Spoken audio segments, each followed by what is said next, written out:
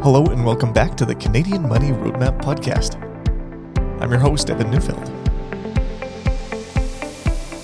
Today we are doing a quick question and answer podcast. I get a number of questions by email and from my clients as well, so I'm going to cover off some things about GICs, this current market environment, and what's going on with these credit card charges here in Canada.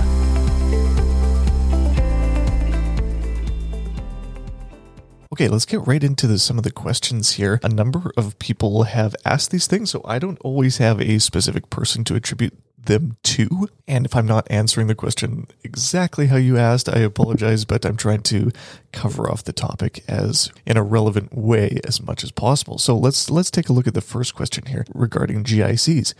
Is now a good time to buy GICs? Good question. Let's talk about GICs for a second. So what is a GIC? It's a guaranteed investment certificate. Okay, so this is something that you typically buy through your bank or your credit union, and it provides a set amount of interest. Again, interest is a specific payment. It's not investment growth. It is literally cash. So a GIC pays you interest, and it's a set amount for a set period of time. So most GICs will be available in different time increments. So in some cases as short as a few months, and in some cases as long as many years. Generally up to 5 years is pretty common. But just talking about a 1-year GIC, the way that it works is that you provide your money to the bank or the credit union or the financial institution, whatever, for, in this example, just 1 year. And in exchange for that, they will pay you a set amount of interest. And the reason that this question is coming up right now is that current rates, some of them are right around 4.5%, which for a guaranteed rate of return is pretty good. The reason we've never really talked about GICs in the past and why I've never really recommended them to clients is that they've never had a meaningful amount of interest to reasonably consider, especially for the cost of locking up your money for that period of time. But now, if you look at a rate closer to 4.5%, that is pretty appealing. So I can understand why someone would be asking this question. So is now a good time to buy GICs? Well, of course, the best answer is always it's complicated and it depends. So let's think about it a certain way here. If a GIC, again, that's a guaranteed investment certificate, if a guarantee is something close to a risk-free rate, meaning you don't have to take a lot of risk with it. There are certain types of risk, and we're not going to get into that necessarily. The main one is that you can't get your money out until the end of the contract. But if it represents a risk-free rate, we also have to assume that risk and expected returns are linked. That is just one of the fundamental ideas when it comes to investing. So again, if you're not taking any risk, the idea that this is going to be the best or the most optimal return option isn't likely in my mind. Okay, so assuming that the risk and expected returns are linked, and if you're not taking any risk with a GIC, is this really the best option for maximizing your returns? Maybe in the short term, but over the long term, the answer is no. So if your goal is security instead of investment maximization, then yes, this is one of the best times in recent memory to have a GIC. However, if you're selling stocks or bonds at this point, it's probably not a great strategy because stocks and bonds both being down this year and both represent risk. Again, that's why they're down this year. If we look forward, expected returns are actually quite a bit higher for both stocks and bonds at this point. And so even though it's not a straight line and it's not guaranteed, we would expect the returns for both of those riskier assets to be better than a GIC. So if you have employment income and you're a really conservative investor and you won't be selling your stock and bond portfolio, GICs aren't the worst idea by any means. Getting a guarantee of 4.5%, it's pretty good. But if you would be selling some of your stocks and bonds to do so, I cannot wholeheartedly recommend that at this point.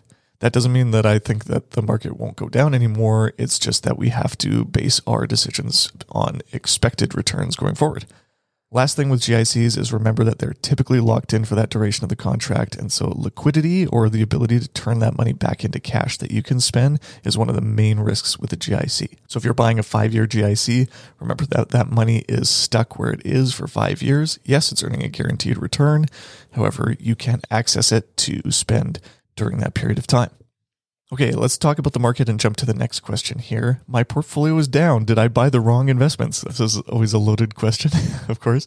I would lead off by saying, perhaps you might have actually bought the wrong investments. If you're buying individual stocks based on what was interesting and fun and did really, really well during 2020 and 2021, think of tech stocks, Zoom, Peloton, Tesla. You bought those individual stocks based on that recent performance, or crypto. I don't want to talk about crypto here, but the volatility that you've experienced is likely higher than the stock market in general, and you don't necessarily have an expected return that's higher than the market, because it's very difficult to assign expected returns from individual stocks just because there are so many risks present for any one business. It could be anything from the CEO leaving, or a scandal, or supply chain issues affecting only that business, bad marketing campaign, PR issues, any of these number of things. And so to say that expected returns for one company are going to be X, it just isn't a reliable metric to look at. However, once those individual risks are diversified away, meaning by owning a bunch of different companies, you can get rid of the risk associated with one company by owning many different stocks. Usually that's done through ETFs or mutual funds. That's the easiest way to do it. But at that point, it can be easier to address whether there's an expected future return or not. So back to the original question here. Did I buy the wrong investments? Well, the idea is that you need to address here first is that you need to know what you own. Do you own a diversified portfolio and it's currently down? Well, unfortunately, you're among friends. This is one of the worst years ever for a typical 60-40. That's 60% stocks, 40% bonds, balanced portfolio, because both stocks and bonds are down this year. That doesn't happen very often. I have another podcast that has addressed the reasons why some of those things are happening. But if you're in this camp and you do have a diversified portfolio that matches your risk tolerance, I would say that no, you didn't buy the wrong investments. This has just been a really hard year to stomach for investors. But if you were buying individual stocks, you're trading, you're trying to learn options, you're buying crypto, all these different things, yeah, I can sit here and say you might have bought the wrong investments, and that might be a really difficult way to come back. So next question here along the same lines, should I sell now and wait for the dust to settle before getting back into the market? No, I don't recommend that, because by selling when you're down, you're turning a hypothetical loss into a permanent one. So when you invest in stocks or ETFs or mutual funds, what you're really doing is you're buying a stake in a business, or in the case of ETFs and mutual funds, hundreds or even thousands of businesses. The price of that ownership will change over time, but you still own the same units while you own them. Think of it like real estate for a second. So if you own 10 rental properties and the price of real estate went down, you wouldn't rush to sell them and then buy them back once the prices are higher. It's crazy. When you think of it like properties like that, no one would ever do that. It's irrational. However, for whatever reason, when it comes to investing in the stock market, lots of people think that way. And now let's go back to the question here. For the idea of the dust settling, that concept is always interesting to me, because for most people, what they would want to see in terms of the dust settling is the market turning positive for an extended period of time so they can feel good again. Market goes in waves. It's, any given day could be up or down, but it does trend a little bit over time. And so buying into an uptrend feels really good. But what's really happening here is that you're missing out on the returns you invested for in the first place. Again, back to that first question. If risk and investment return are linked, just because something is down now, especially if your diversified portfolio is down, and then you sell it while it's down, and then you wait for it to come back around, you are missing out on that gap, that bit of return, which is really, really important. This is the return that you invested for in the first place. Okay. You cannot reliably avoid risk and only get high returns. I will say that again. You cannot reliably avoid risk and only get high returns. If you want high returns, these periods of decline are the risk part that come along with it. It's the price of admission. So when you invest in the market turns very, very quickly. And by missing even a few days by waiting for the dust to settle, you'll miss out on critical returns that are associated with that investment. History has shown us that the people that sell near the bottom never get back in. I don't care what subscription newsletters you follow or how much CNBC you watch or the Globe and Mail or anything like that. They are going to push out as many negative ideas as possible and as many billionaires or hedge fund managers to say that this isn't the bottom, you got to get out, whatever. They will also never tell you when to get back in because no one knows. No one knows. No one knows when the bottom will be, and no one knows when the market will trend upwards again. Anyone that tries to tell you otherwise can be ignored. It's impossible. If there are people that could reliably predict the future, they would be far richer than you could possibly imagine. And they would have no need to go on these news shows and tell you about how great their ideas are. So selling after risk has happened and buying again once the price has gone up, that is a fantastic way to lose money consistently. If that's your goal, great idea. But when things are down and you have a diversified portfolio that has a reasonable expected future rate of return, you have to hold on.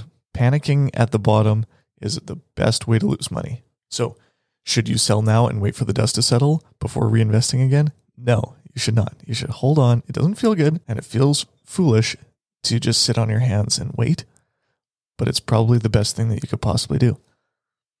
Okay, let's go to the last question here. What's the deal with credit card charges? This one I can give credit to Jeremy B, who sent me an email about this one. In his email, he says, just thought I would reach out to you for your thoughts on the new credit card use charge being implemented. I'm sure people are anxious about it and eager to understand how it will affect their personal finances. Yes. Okay. So if you haven't seen the news here recently, there's been a change here in Canada for businesses to have the ability to pass on credit card charges to their consumer. So let's backtrack here a little bit. When you use a credit card, it costs the merchant, so that's the store, the business, the service provider, it costs them money to process that transaction. That's called an interchange fee, and that gets paid to Visa, MasterCard, American Express. And so this change that happened recently is part of a class action lawsuit, and I'm not familiar with everything that was involved with that. But in the past, companies weren't able to explicitly pass along that interchange fee, which is a percentage of the total transaction. They weren't able to explicitly pass that on to the consumer, and so they had to take that into account, and it ate into their profits. So now what they can do is actually charge it explicitly to you and add it to your total, kind of like an extra tax. So like when you see it on your receipt, there's a GST or PST or HST, depending on which province you live in. After the fact, this could theoretically be added to your transaction. So here are my thoughts. What is a business? A business exists to provide goods and services and to make a profit. Fair enough. And in most industries, businesses set their own prices based on the cost of inputs, cost of operations, and cost of delivery of the product. So they set their price a little bit higher than that so they can make a profit. Seems reasonable. Okay. Credit card interchange fees are not new. They are a feature of the industry, and it's a way that credit card companies make profits, and it's a way to facilitate payments. And so there's a cost associated with that. Again, that is a feature, not something new or nefarious in my mind. So if the average business has been impacted by these credit card charges negatively, Simple Economics says that they have already adjusted their prices to account for this because it is a cost of doing business. So even though it isn't explicitly shown in your receipt, as a result, I do not believe that this will meaningfully impact consumers on aggregate. Because if you can adjust your prices based on whatever costs you have or whatever profit you want to make, credit card interchange fees are a cost that has already been considered for decades. So I don't necessarily anticipate the average business will start doing this because it'll create additional competition between those businesses, meaning between those that do charge the fee explicitly to the consumer and those that don't. Not charging the fee could be seen as a competitive advantage. But keep in mind, those that quote, don't charge it might have higher prices in the first place. Because, again, another basic economic concept here is that there's no free lunch. The places where this fee is likely to show up, I'm going to speculate here a little bit, likely in industries where there's little consumer choice in the first place and where prices are a little bit less competitive. So think cell phone providers or internet providers or even highly regulated industries like alcohol. You never know. It could come everywhere, but I don't anticipate that necessarily happening. However, if these charges become widespread, the best way to avoid it is by using your debit card. So using the money that you already have will be able to avoid those because debit goes through a different system called Interac and does not have interchange fees. And so because it's more affordable for the merchant, it'll be cheaper for you if this is the case. Now, another little wrinkle here that I'm not sure how the implementation is going to work for this, and I'm not sure anybody does, to be honest, at this point, but interchange fees are different based on the card and the provider that you use. So think about this for a second. If you have a card that provides a really high level of benefits and perks and travel insurance and all these different things, who do you think pays for that? Could be a number of things, but largely it's the interchange fees. And the business that you're buying stuff from, they indirectly pay for that. So the fee that they pay to Visa, MasterCard, American Express is going to be higher if you have a fancier card with more perks. So if you have a more basic card, your fee might actually be lower because the interchange fee for your card is lower. So I don't know if businesses will be able to determine that in real time or if they will just set an average or things like that. But anyways, that might be a wrinkle to take a look at. But as far as specifics go, I believe that the most that you can be charged for this will be 2.4%. So that doesn't sound like a lot, but that is pretty significant if you're making a large purchase. And it is something to be aware of. So just keep an eye out on your receipts when you go shopping, and especially when you make big purchases, you might start seeing this. If you do see it, I haven't seen it yet, but if you do start seeing it, let me know and what your experience is and what type of business it is. I'm just curious to see how this will end up rolling out in reality. If you like episodes like this, or if you have questions, I'd like to do another Q&A type podcast. And thank you to Jeremy, and for those of you who had asked some of those other questions as well, feel free to send me an email at hello@evanneufeld.com, and I'll be sure to get your questions onto another episode in the future. But thanks again for listening, and if you enjoyed this episode, feel free to hit follow or subscribe or whatever the language is on the podcast player of your choice, and we'll see you again in a couple of weeks. Thanks for listening to this episode of the Canadian Money Roadmap Podcast. Any rates of return or investments discussed are historical or hypothetical and are intended to be used for educational purposes only. You should always consult with your financial, legal, and tax advisors before making changes to your financial plan. Evan Neufeld is a certified financial planner and registered investment fund advisor. Mutual funds and ETFs are provided by Sterling Mutuals, Inc.